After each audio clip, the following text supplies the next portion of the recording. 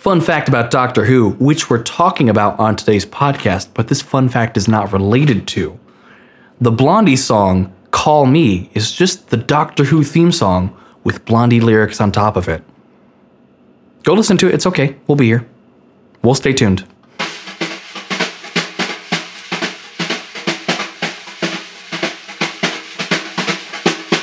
Good day and welcome to Writers Get Animated, a podcast about storytelling and animation and traveling through time in a big blue box. I'm Chris Leva. And I'm Mackenzie Worrell. And today we're discussing Doctor Who, The Power of the Daleks. The new, I was going to say this year, but it's not this year. The 2016, is reanimated a proper word to use here? Yeah. The animated retelling, that's hard to say, of the 1960s lost 6-part Doctor Who epic that contains the first regeneration of the Doctor into the second Doctor. Well, I think you may have lost a lot of people in that, 2-sentence span. I think fine. It was a single sentence, too. I don't know how many sentences. It was a run-on. Okay. This is a very niche podcast to begin with. Like, if you're not into, Doctor Who and old Doctor Who and, restoring classic things and Chris and Mackenzie, then, we've already lost you. Thank you for listening. We appreciate the play count on our iTunes. So, welcome to 2017, which is a new era in animation and Doctor Who, apparently. In that we're going back in time. We're going back in time to talk about Power of the Daleks. So, the Power of the Daleks, just to give a little bit of an overview, if we don't know who Doctor Who is a gentleman, usually of British descent, sometimes Scottish. Twice he was Scottish, but of British descent who is actually from a planet Gallifrey. He's an alien who travels through time in a time machine with a malfunctioning Chameleon Drive, which makes his spaceship look like a police box from the 1960s, of which this time period takes place. Yeah. So travels around in the big blue police box. So those of you who haven't understood Doctor Who yet, now you know why all your friends have this blue stuff that says police box on it. Mm-hmm. So it's not just a cry for help. It's not a cry for help. And if you thought that Doctor Who was just this new thing with these cool young hipsters and now this older gentleman, it's not. It's been around for a long time, over 50 years, in fact. And yes. So our subject today, Doctor Who's been around so long that some of the original episodes and serials of the show have been lost to time. They no longer exist. It's amazing. The story about how they got lost, I just think is remarkable. It's remarkable. Go on. I want to talk a little bit about this. So the Power of the Daleks is a 6-part, and back then the parts were about 25 minutes, so half hours. We're used to right now in the new, they call it the new Who era. Who to? Yeah, the new Who to, whatever. We have hour-long episodes, so it was different. So 6 parts episodes was not unheard of to have 6 20-minute episodes all lumped together in a single, what they called a serial. Now, this happened, Power of the Daleks came out November 5th to December 10th, 1966, and it was the first, as Mackenzie said, it was the first showing of Patrick Troughton as the second Doctor. So the first time where, to keep the series going, they switched to a new actor. So this should be something that was kept. It's a milestone episode, but it was lost. So between 1967 and 1978, a lot of the film and videotape that were stored were either wiped or destroyed to make way for new things. Why do we need to archive and keep old things when we have new things constantly being made? So there was no practical... I love that they thought that there was no reason to save Doctor Who. We're not going to need this in the future. And so It's like they learned nothing from watching their own show. nobody watched, like nobody at the BBC probably watched it. There's a made for TV movie about making Doctor Who, and you see just how difficult it was to get them to put Doctor Who on the air in the first place. So people love it, though. People still love it. It's really... Anyway, so they lost all these episodes, and so they're trying to find them, and they found them in other countries where they had ordered copies of it, and sometimes they were intercepted by other people, so people who were collecting them, and other ways. So, this was meant for this, and then somebody just kept it, and people just not throwing stuff away that they were supposed to throw away. So it's just being found in a lot of different places. And also they found pieces that were done. You know how they have Entertainment Tonight and other things where they show, hey, here's a new trailer for this, or here's a new scene from this. Or it'd be like that if we went to the Tonight Show and saw, we can save the 2 minutes that we showed on the Tonight Show because that's preserving that scene and plucking it from there. That's what they have, are all these old shows and documentary shows of, Here's the episode somehow. Serials, they were talking about things being shown in Germany, dubbed into German, obviously. But they didn't have them in the archives there either. So lots of things were just lost to the world. And the Power of the Daleks, they actually found the actual clips of the audio. So the audio somehow was saved. Yeah, we have all the audio for all 6 parts of this, but no video. Well, they have a couple of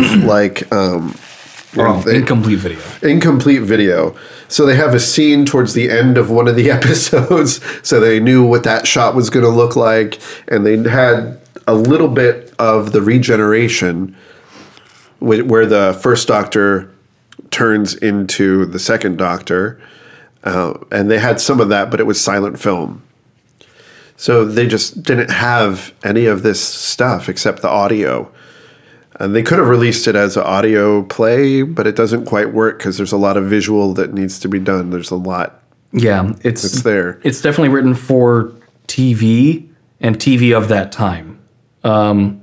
It's not a radio drama. Like, there's lots of silent portions. Right. And that'll be a topic for discussion today. And they did this really interesting thing where essentially 50 years after this is aired, they're restoring it and redoing it, and they've released these 6 episodes that they've animated on a shoestring budget, it looks like, to fit the aesthetic of the original Doctor Who also. And they released it in both black and white and in color because, of course, Doctor Who was in black and white at the time. Yes.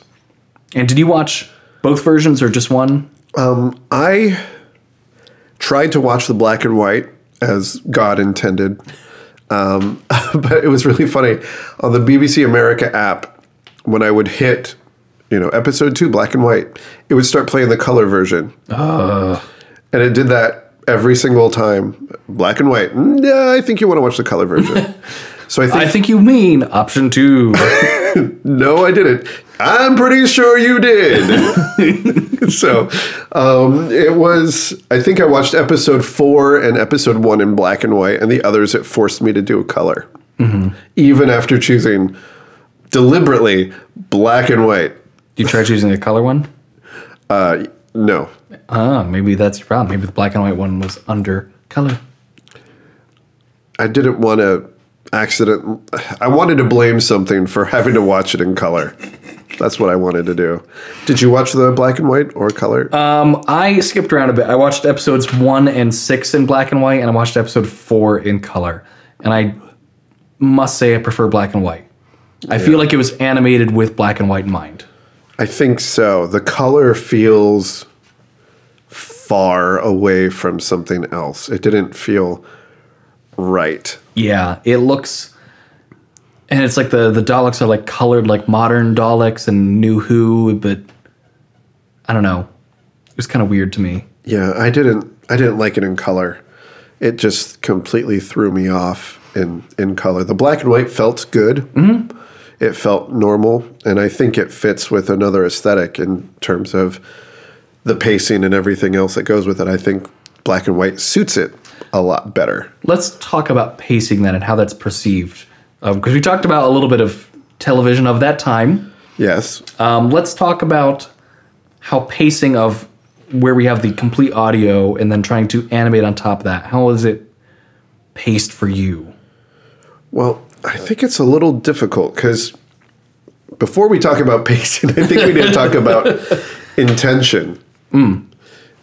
Because what their intention of doing this is not to make a remake of the episode, not to do an animated version of the episode. They're trying to recreate the episode, but they can't use the actual actors because they're all, at least one of them, the doctor, is gone.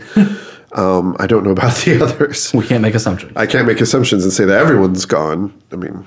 Well, spoilers, a lot of them get killed by Daleks. So, I mean, it's a Daleks episode. Surely people will die. I hope that that's a thing. If you don't know what a Dalek is, it's the thing with a plunger and a... what would that be? A mixer? Yeah, it's got like a little whisk. The whisk mixer. It's a whisk and a plunger. And a plunger, who are murderous, rageful machines. Well, they're not machines because they actually have They're androids. octopi-ish kind of animals inside them. Yeah. So, Yeah. You We won't go too in depth with the crazy. There's so much backstory. Yeah, you think they're machines, but they're not really machines. They actually have some sort of evil aliens that are hell-bent on the extermination of whatever species is not them. They are very...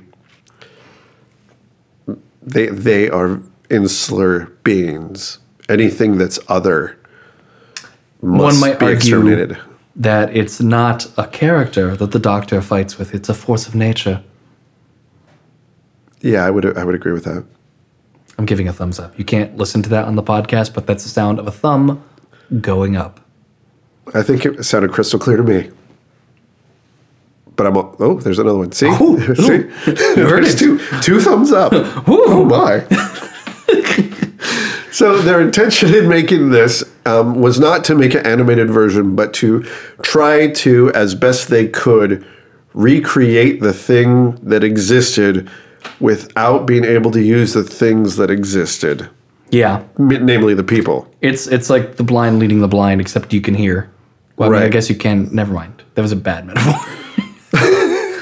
But for me, a lot of this felt a lot like the Clone Wars Legacy episodes, where it's clear that what you're watching isn't the original intention of what they wanted to show. But you get mostly the gist of how cool it could be. Sure. And I didn't dislike it, but I mean, in addition to just the pacing of like 1960s serialized Doctor Who television. Which is much different than Doctor Who now. Yeah, you're basically watching like a stage play, except on TV in 6 parts. Yeah. There are times where I felt like either it wasn't clear when they were making the animated version what was going on with the audio visually, what were they doing to be seen, or like the budget was so low they didn't animate something. Like there's one point where one of the characters, Janley, is assisting one of the other characters, I think Dr. Lesterson maybe. We're saying just a lot of names. Just names. Janley. And eventually we will talk about plot a little bit, but Yeah, you don't have to worry about it for now. But so there's 2 people, and there's the animation is like Janley's leaning over and like holding the arm and back of the sitting Dr. Lesterson. And the audio is like, oh, hold on, come over here. And they're just sitting there. And then she goes, now lie down for a second, just take a rest. So it's like, I felt like in the audio, like they were clearly walking from one place to another, but the animation is them just sitting there in one spot. Right. So I think that even the pacing loses some translation because it's not constantly action happening. Right. There's a lot of static images in this animated form. It got me thinking a lot to recreating performances. So as we've talked about, this is the first opportunity. These are the first episodes where we get to see a new actor take over this role. So we're trying to recreate, or not we, but they. Sorry. Chris and I, we are responsible for this. No, we're not. I claim no responsibility. But so BBC is trying to recreate a performance of Patrick Troughton and his physicality in the role. So going off of later episodes and things that maybe he had done in ways and his facial expressions and things, and trying to make decisions about how he interpreted this character. And I was thinking, what do they know of the performance, and that they know that this sound effect is this particular thing happening or that particular thing happening? And some of it is clear. Some of it is clear based on other characters' conversations, but sometimes in the silences, of which there are many. In the silences where it's all physical business and physicality, you start to wonder, is that character choice something that the animators had to make up? And were they grabbing something from a different Doctor Who episode to try to say, yeah, this is probably what he was doing? Yeah. And if that's the case, why didn't they? They were too beholden to the audio that existed to try to create this version and try to get it recreated and be not specific. They're trying to just create it as it was, not changing any of the audio, not making any cuts. We are going to try to preserve this and not recreate it. I think they preserve the original intention for the most part. Yeah. You get more than the plot. You definitely get a finished product. Yes. But there are things that are open to interpretation in it. Yeah, and it feels a little more like storyboards. Yeah, that's why I feel like it's very Clone Wars-y, Legacy-ish. As you were saying, yeah. Official word. Yeah. Official adjective. Absolutely. I also felt like maybe they took... I mean, not having seen the original Power of the Daleks, I can't say what was or was not in it. Not many people can, I think. But there are a couple like moments that were like not very subtle. At one point in the first episode, the Doctor is regenerated for the first time. He's looking for his diary from being the first Doctor, and he finds it, and he's like walking around it carrying this book, and it says on the cover, like in the animation, 500-year diary. It was very like Wile E. Coyote moment. Here's my Acme 500-year diary. Yeah, that threw me off. My wife was like, "Oh, he found his diary."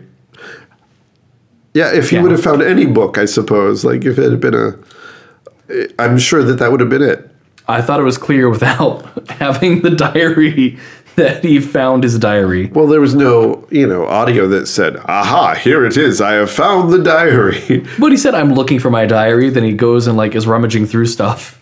Well, maybe he found another book. I mean, maybe he got distracted and was reading like A Tale of Two Cities. I was going to say Great Expectations. We just had Dickens on the mind. Well, it was recently Christmas, so. Oh, but neither of us. Okay. I know neither of us said Christmas Carol, but Dickens is never. I'm not talking Dickens now. He's in a later episode of Doctor Who. Oh, jeez. It's a good episode. Dickens. Anyway, moving on. I'm trying to think of. Let's go back to pacing. I think, because their intention was to, as closely as they could, be respectful to the audio and not change anything, not make any edits. These are the episodes as close as we could possibly approximate them being. So what you're suggesting is perhaps they were too afraid of not making changes that they maybe hesitated to put in things that were there? I think so. Okay. I know that's a very confusing way to say that. But. Yes, it was, but I followed, I believe. Wibbly wobbly, adjective, adverb. So I think that they were trying to go for, let's try to preserve, let's not take too many chances in terms of going too far into interpretation. Let's keep everything subtle. And yet, one of my other things that I noticed, having grown up on Tom Baker's The Fourth Doctor on a bunch of VHS tapes in my dad's drawer, Certainly. classic Doctor Who is often, in addition to being written theatrically, it was staged and filmed theatrically, where it's like one cut in a room and you can see all the characters doing different things. So your focus is in the foreground on the Doctor having a conversation, but there'd be someone in the background guarding the doors. You could see what they're doing at the same time. It's very theatrical. It was less like close-ups and cuts. Yes. And the animation had a very modern aesthetic of having those close-up shots of people and cutting to different things. So some scenes where there are multiple characters in a room I thought were kind of confusing because you weren't sure what someone in the background was doing until they suddenly reappeared to like say their one line and then faded away again. Like in my example, there was a scene where someone's guarding the door watching for Daleks, and then suddenly she's like, Daleks are here, and then they all start running. I remember that scene. Yeah, it's kind of weird. It feels weird. Yeah, it's like, where did you come from? And I feel like in the original filming of this, the lost footage, it was probably a far shot of the room with the Doctor in the foreground. And you could see Polly in the background watching the door. Yeah. So you lose a lot of, gosh, what's that word? I'm having trouble remembering words. Depth Not of stage? Not depth of stage. Not scenery, but like geography. You're losing a lot of the geography of the space. Yeah. So and I think I lost myself on where certain things were and how certain things went together and how a room was structured. Yeah, and there are a couple like very quick scenes in some of these that I felt may have happened in the same rooms as other adjacent scenes. Like people in the hallway, there'd be like two lines in the hall, like, did you see the agenda? Yes. And they cut away to the next thing. Like maybe the last scene would have been people leaving the previous room and you see these people in the hallway having this conversation at the same time. Yeah, but you never have any context on if they were somewhere else. All you have to go on are who's talking now, and if they make a reference to something they've done previously, then maybe you can make a conjecture that they must have been in the room together before. But I did wonder many times, especially after the shot of the regeneration and other things on, is that the blocking? Is that the shot they would have had? Because some of the shots just were a little awkward, a little strange. It was like, do they know what that shot looked like? Or are they just guessing and trying to make it as close to, for bridging the gap between the new Who fans and the old Doctor Who fans? And yeah, I think some of them they probably do based off of the real shots. I think particularly when they first meet the Governor in the first episode, that felt very original, where it's just everybody in a line on stage. Like, that's classic Doctor Who. There it is. I recognize that. And the pacing of it, too, it's very much, like you were saying, stage play. As it's very dialogue heavy.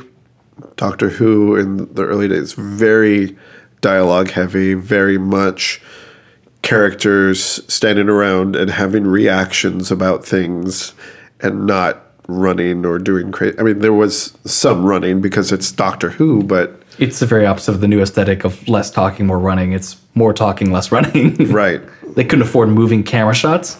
No, they can't afford moving camera shots. They can't afford to set up the camera in 4 different ways.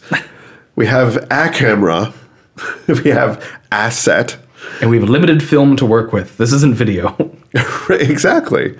And hey, we're going to throw this away in 10 years anyway, so what does it even matter? Not even 10 years, like 5 years. So. And this did come in just over budget of £17,000 for this episode. For 6 episodes, I'm sorry. For 6 episodes, which is about an hour and 2 hours. A little under 2 hours? 3 hours? Yeah. A little under 3 hours? Yeah. 3 hours, yeah. So, yeah, it is like a stage play. But the pacing of each episode, so each one is about 25 minutes. And it feels like we don't get any action or climax until minute 20 on any of them. Not saying that nothing isn't happening. I'm not saying that, there aren't things happening character-wise.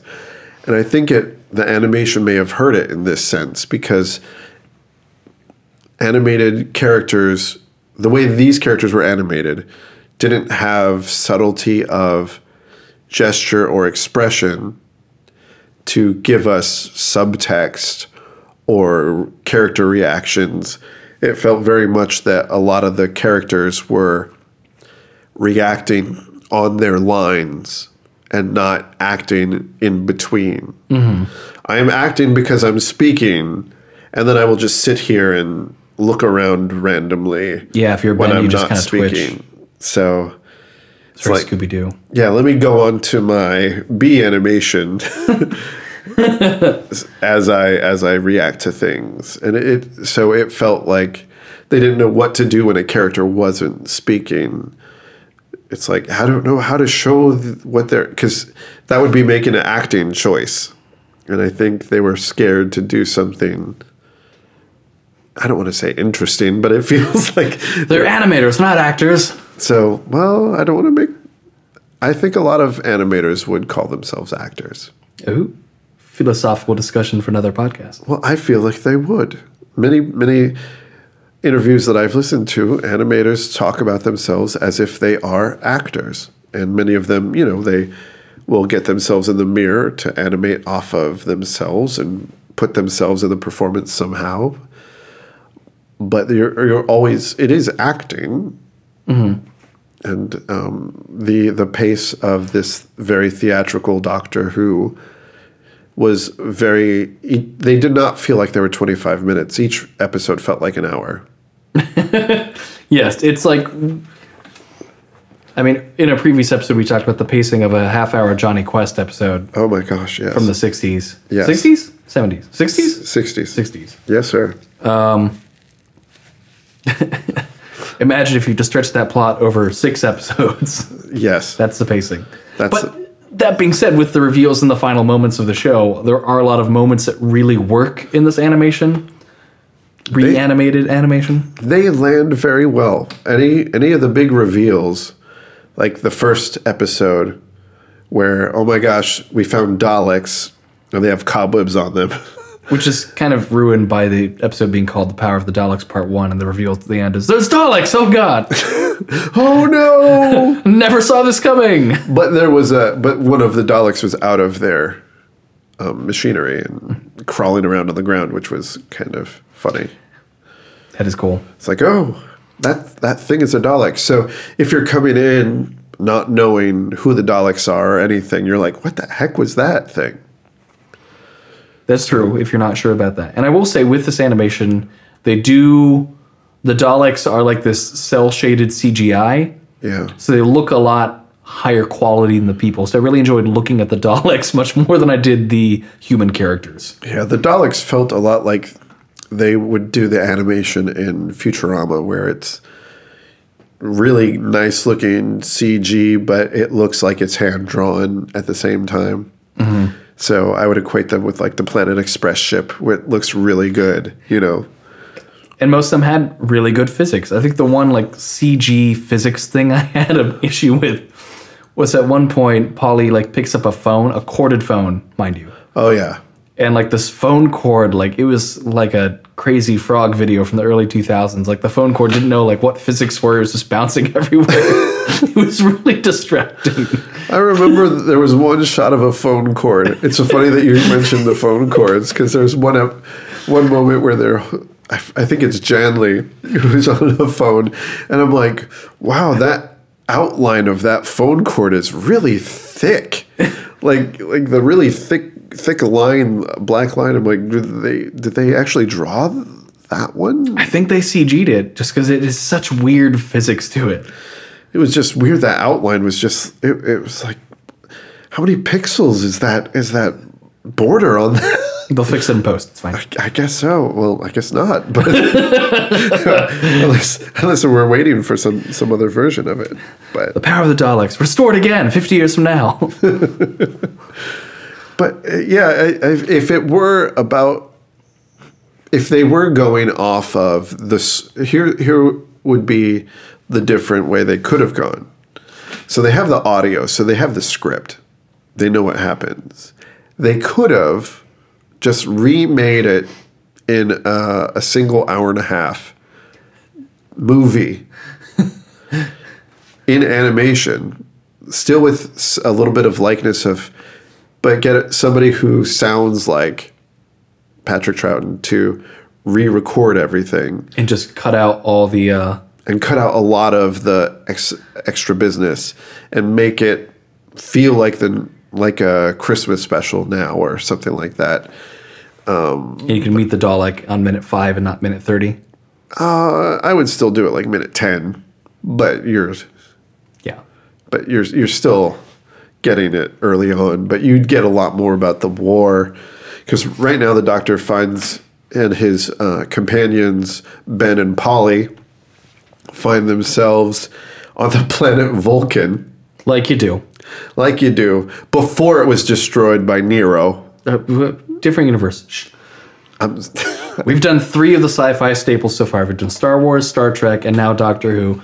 We have yet to talk about the animated Stargate series, Stargate Infinity, but then we'll have the whole... that's not a trifecta. Quadfecta? I don't know what it is. That's a side note.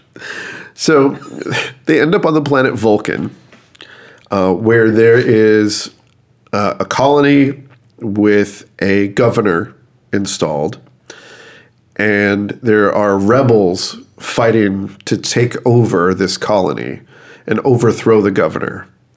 And they end up getting mixed up in this, and the Daleks end up being part of it too.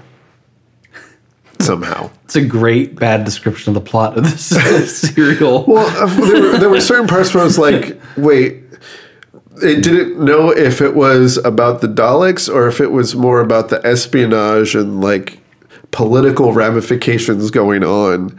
I was more interested in the Dalek story, but for most of the 25 minutes they spent going on the rebels and things, which, you know, if you close your eyes and you hear British people talking about the rebels, you're like, is this what season of Star Wars are we on? The rebels, sir, they're here. And if you watch the color version of this, there's some other like interesting choices. I feel like a surprise when I watched the color version, and the governor and like all of his crew suddenly had like these bright black like SS-esque uniforms on. Yes. I'm like, oh, okay, we're Nazis now. Cool. I don't know if that was in this original script, but now we're Nazis. Now they are, and everyone else looked like they were in medical outfits, but also like often didn't have shoes. Yeah. And that's how you knew the rebels were. Rebels can't afford shoes. Rebels scum without their shoes. On the planet Vulcan. With molten mercury pools everywhere that we just don't care about. It's probably fine to walk next to molten mercury. I guess mercury's molten at regular temperature. Yeah. That was a bad. That's all right. We're not writers get scientific. Thank God. We could do Magic School Bus one day. We could. Surprise. Not actually about Magic School Bus. So, go ahead. You had... I was just going to say, like, what in the existing animation, what moments did you really enjoy? We're not a favorite thing yet. I just want to know, like, what you thought worked. It's like we're ending the episode. No. I just want to know what you thought was good. I think the moments that worked were the moments that... anytime there was actual dialogue happening. So 30% of the episode. 30% of the episode where there was dialogue happening, I felt like they did a pretty good job. Anything with the Daleks was great. The Daleks were just really well done. I felt like, this is going to sound really weird, the acting of the Daleks was much better than the acting of the human characters. Which, it should be noted, that's also the original audio for the Daleks. Right. It is. They do. I like the plot of the Daleks. I mean, we talked briefly about the Daleks being a force of nature, and this episode I like that they kind of were characters. Yeah, because the Daleks are forced into servitude instead of just trying to exterminate everything. And so they have this moment, and you can hear like the the sadness in the Dalek's evil robot voice. We are here to serve you. Yeah, we are your servant. And you can feel like the sigh afterwards. We are your servant. I can't believe we're doing this, Joe. Is it all worth it to exterminate after being in servitude? I'm not sure anymore. Dalek existential crisis. Dalek existential. I don't know. You can't even say I can't even say it. It's too hard. It is hard. It is. Dalek existential. Dalek existential. Dalek existential. Dalek existential crisis. Yeah. Thank you for helping me through that. You're welcome. I'm glad to help you through your Dalek existential crisis. Oh man. But there was those moments where you can't trust these. Like the Doctor knows that these things are gonna be evil. Like, no, don't worry. They just have the plunger. We got rid of the whisk gun thing. Yeah, the whisk changes the color of everything around you, then somebody dies. That's what the whisk does. Yeah, it's not the boring old laser of New Who where it just zaps people and they have to aim. They can just wiggle their little thing around and just change the whole color of the room. But somehow people also dodge it sometimes. Sometimes, I guess. Like if you're the Doctor, you know which way the color's going, and just pretend. You play possum. You play possum, and You play Trouton. Play Trouton. Oh, I'm dead. Again. Oh my! I just rejuvenated. They should rejuvenate. Regenerated. They don't call it regenerated in this episode. You're right. Oh, boom! You're right. I know you're right. For me, I do agree. All the Dalek stuff I think worked really well. I also grew to really like Lesterson and his interaction with the Daleks. The ridiculous character of Dr. Lesterson. He was evil and then just dumb and then PTSD. I don't know what's going on there. But at the end of episode 4, he sees the Daleks are manufacturing more of themselves, and it's like really well done with the camera angles and the shots of what you're seeing, and you're seeing the squids going into the Daleks. Those are the Daleks. Well, I mean, the Dalek suits, I should say. Yeah. Although my question is, where'd they get more Dalek mutant things? Don't know. The Dalek machine? Okay. They have a Dalek machine that somehow. I'm sure there's a way. Obvious, they had to somehow. We'll accept it. A wizard did it. So I really like that end of episode 4. That's a good reveal. And I also really like at the very end, Lesterson is so broken. He's telling the Daleks, I want to help you. And the Daleks say, like, why? And then Lester says, I am here to help you. I am your servant. And like does his Lesterson imitation of a Dalek voice. And then they kill him, of course. Right. But I thought he had a good arc. Yes. From being the Doctor. Well, not the Doctor. Not the Doctor, comma, who. I'm so confused. So Lesterson is experimenting on this pod that they've found. He has found a Dalek and is trying to blast it with power and trying to start it back up because they see it as a machine that they could use to take out the rebels, when really it would take out everybody. And so he does give the power to the exosuit, and they do take over somehow. Oh, God. What do you know? And then they kill almost everybody. Yeah. Janley. Gently. All the people who deserve to die in this episode. That's pretty good. Yeah. Which happens with most Doctor Who episodes in Classic Who. Yeah. Everybody who wanted to die, dies. And sometimes also the Doctor. Yes. Yeah, sometimes the Doctor dies. But not in these episodes. Yeah. So. Well, never mind. He dies before the episodes start, and then he comes back. One thing, to switch gears a little bit, this really reminded me of, it was brought to our attention that we should discuss the Peter Cushing in the room. Yes. If you haven't seen Rogue One yet, you can take a break here, come back later. I don't know why you haven't seen Rogue One yet. But in Rogue One, they, of course, use the power of animation, which can be used for good or evil, or in this case, the Death Star, to animate a classic... I don't know what words I'm looking for. I'm having your word thing now. They animate the Peter Cushing as Grand Moff Tarkin. Yes. With that voice, exactly. Yes. Yes. And they have a new voice actor doing the voice of Grand Moff Tarkin. And the body. And the body. They did both. They animate over it. They take his head and replace it with... They give it some Cushing. Sorry. You had to go there. I did. So we have Peter Cushing, who's not alive, but in this movie, which took many people by surprise, and many people didn't like that. I wasn't surprised that they did it. I was surprised for how prominent a role Peter Cushing had in the film. I was really excited because I thought they were going to give it back to, I forgot the actor's name. I love him. He was Scorpius on Farscape and had those cheekbones. The cheekbones. He had a walk-on cameo at the end of episode 3. Yes. Where he hands plans to Darth Vader and walks away. I'm like, oh, you are perfect to play Grand Moff Tarkin because you look remarkably like Peter Cushing. Yes.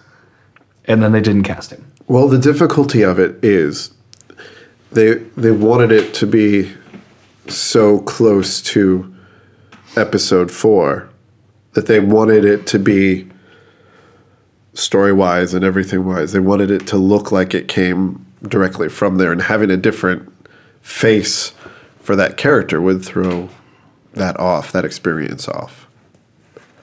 I'm sure that's what they were thinking. Maybe. Was Mon Mothma in episode 4? No. Oh, okay. No. Episode 6. But say more about what you were trying to do, because this is about Doctor Who. Yes, so our topic of discussion is that fortuitously, in the span of a month of the end of 2016, animation was used to revive the Doctor, the second Doctor, Patrick Troughton, in animated form, and also revive Peter Cushing for a movie to be the same character. And when does the power of animation end and the power of God begin?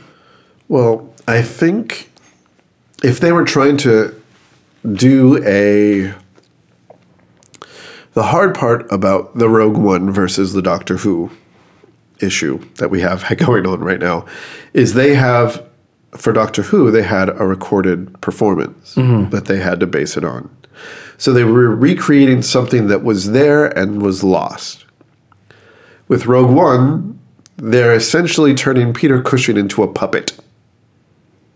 To put it crudely. Yeah. In the most crude sense, they made a Peter Cushing puppet.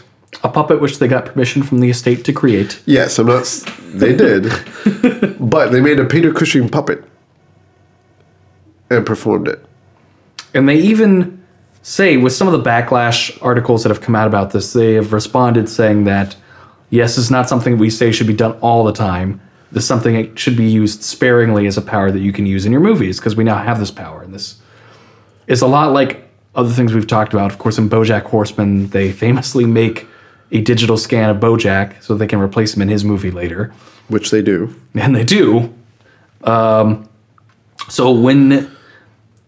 much of this do you think we're going to see in the future? Is this something that should be explored more, or has the industry maybe learned its lesson with some of the backlash that we've seen to Rogue One already? Here's the thing. I don't think they learn anything, ever. If the power of the Daleks teaches us anything, is that humans don't learn. They don't learn on Vulcan. They don't learn anywhere else. Anytime else, it's the same issues happening. They're going to try to recreate the Daleks somehow. The Dalek being reanimating dead actors. Yeah. I don't think we've learned anything. And now, the thing that has to happen is the intention. The Rogue One folks were trying to tell the story the best way they could, and knew that they had to put Grand Moff Tarkin in there because he was instrumental for the Death Star. And if you have a movie about the Death Star, you have to have Grand Moff Tarkin in there. The underrated villain of A New Hope. Right. Darth Vader's not the villain. Grand Moff Tarkin is. Absolutely is. So you have to have Grand Moff Tarkin in a movie about the Death Star. You can't not.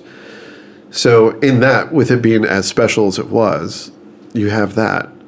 But Disney has been doing things like this with getting the young faces of actors to try to make things. I mean, they did it Tron Legacy, where they had Jeff Bridges play young Jeff Bridges. But he was also alive to play himself. I feel like that makes it more okay. I know. And then also aging down Robert Downey Jr. in the beginning of Captain America Civil War, where he's playing 1980s Robert Downey Jr. I don't want to guess at his age, but I'm just saying. Spoilers, they look almost the same, but with less gray hair. Yeah, and thinner. Just a little thinner. Oh, yeah. Yeah. We tend to fill out as we get older. I mean, once you put the arc reactor, that just puts a few pounds on you. It does. It certainly does. Magnets, carbs, shards of metal, whatnot. Just ends up in filling you out. But so Disney has this technology where they've tried to make aged down actors and try to get them and make these performances exist that didn't exist before. So they were ready for something like this. But should we keep doing it? I'm afraid of where it goes. Like, are they going to take young Han Solo and digitally put Harrison Ford's head? Like, that's a question I have now. Are we going to see the face of the actor they cast as young Han Solo? Or are we going to see Harrison Ford's face? Because why recast Han Solo and not recast Grand Moff Tarkin or other people? That's the big question is... What if for the 100-year anniversary of the original Star Wars, we replace Alec Guinness with Ewan McGregor? I would be cool with that. You heard it here first, folks. I would be cool with anything that would give us a different take on Star Wars. I'm not saying that I didn't enjoy Sir Alec Guinness's performance. Yeah. I don't think he liked it. He hated it. He's gone on record as hating it. So let's get Ewan in there and do some fun stuff. Another thing I thought was interesting about this, keep in mind that Rogue One came out at the beginning, middle of December, not the very end of December, was that people didn't have the same backlash to young Carrie Fisher in the movie. True. Because I think it was a small thing, and Yes. it felt really good. It did feel really good. I think there was so much Peter Cushing in the movie. If it has been a single scene, I think people again like, that's really cool. But I think it was about 3 scenes, 4 scenes, and you're like, wow, this is really going on. They're really using their Peter Cushing. This costs a lot of money. We're going to use it. He is in this movie. So in this episode of Writers Get Animated, we have covered the entire spectrum of film budgets for reviving dead actors, of like a lower quality Archer style for Patrick Troughton as the second Doctor. It did feel like Archer, didn't it? It's absolutely Archer-esque. Oh my gosh, I was trying to thank you. The whole time I was watching it, I'm like, why do I feel like I've seen this? It's an unfunny science fiction, and I mean unfunny in the best way possible. It's an unfunny science fiction Archer with a lower budget. Yeah, it totally is. Okay, thank you. That's twice today. That's Blondie and Archer. Do you have a favorite thing from The Power of the Daleks? I do have a favorite thing. I just remembered. No, that was not the sentence I meant to start. I remember. Okay, stop. I'm just going to stop the sentence from happening again. My favorite thing is from the final episode where they finally found a way to direct the power to blow up all the Daleks, which was pretty spectacular in animation. I think they were like, okay, we can do this. We can up the ante with the effects of the original here. Here we go. Blow them up. And then, so there were lots of fun Dalek explosions, which was great. And then they finally did at the end, they walk away and see all these dead Daleks everywhere. And they're like, goodbye. And the Doctor and Polly and Ben end up back in the TARDIS, and the TARDIS takes off. And the Dalek lifts its little scope and turns toward the camera. And it's like, one of them's still alive. Dun dun. Dun dun. That was so good because I knew it was going to happen. And it was so gratifying that it did. Now, the question I had, though, was, did that actually happen in the episode, or are they just making it up? Ooh, that is good. I don't know. That's something to research. You can tweet at us on Twitter. Did the Dalek come back to life in the original episode of Power of the Daleks, Part 6? If you saw the original. If you saw the original. If somehow. Somehow. And if you've seen it, do you have a copy of it? Please. If you have a copy of it, I'm sure you could get a lot of money for it. No, don't tell them that. From the BBC. We should cut that part and just have them send it to Writers Get Animated. Yes, there's probably no money that you can get from such a thing. You might as well just offload it. Just give it to us for record. We'll view it ourselves and verify if the Dalek looked up. That's all we need it for. Yep. No and other then reason. you'll never get it back again. What was your favorite thing, Mackenzie? My favorite thing is not as serious and interesting. Oh, okay. At one point in episode 4, they tell Lesterson that someone who was accidentally shot by a Dalek died. They say, he's dead, Lesterson. And Lesterson makes this awful face. And I feel like it must be inspired by what actually happened in the episode. I don't know if they have that footage. I'll demonstrate for Chris now the he's dead face. And you just say that he's dead to me. He's dead, Lesterson. Yeah, okay, I do remember that face now. That did take me out of it. I feel like that was them making a choice. He pulls back. There's no audio of a reaction. There's no audio. And so they animate a reaction. And that is the one bold choice animation reaction they make. Exploding Daleks and then shock. Just shock. We can animate shock. Well, they thought they could. They thought they could. So that's it on Power of the Daleks. Let's talk about our homework time. Homework time. Now, we saying homework time because for homework, for next time, we're going to be talking about musicals. Musical episodes. Well, that's more like it. Musical episodes, not musicals. Yeah. But and we've yet to reach an animated musical. So that's a lie. That's a bold-faced lie. I was like, we did talk about Beauty and the Beast. So, what world I live in. So for your homework, watch the episode, Season 1, Episode 24, Batman, the Brave and the Bold, The Mayhem of the Music Meister.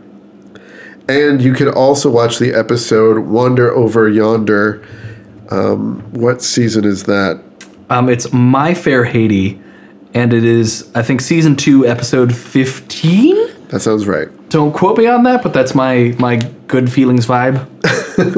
And then for extra credit, if you want to have some extra credit work, you can watch the Simpsons episode. I know this one. Season 8, Episode 13. Simpson califragilistic espiala grunt shish. So, yeah.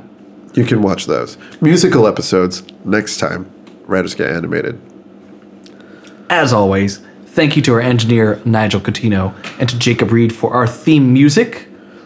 Catch us on the web at WG Animated on Twitter, on Facebook.com/WG Animated, or on Tumblr at writersgetanimated.tumblr.com. Tweet at us! Tweet at us! Tweet at us! Good night, everybody.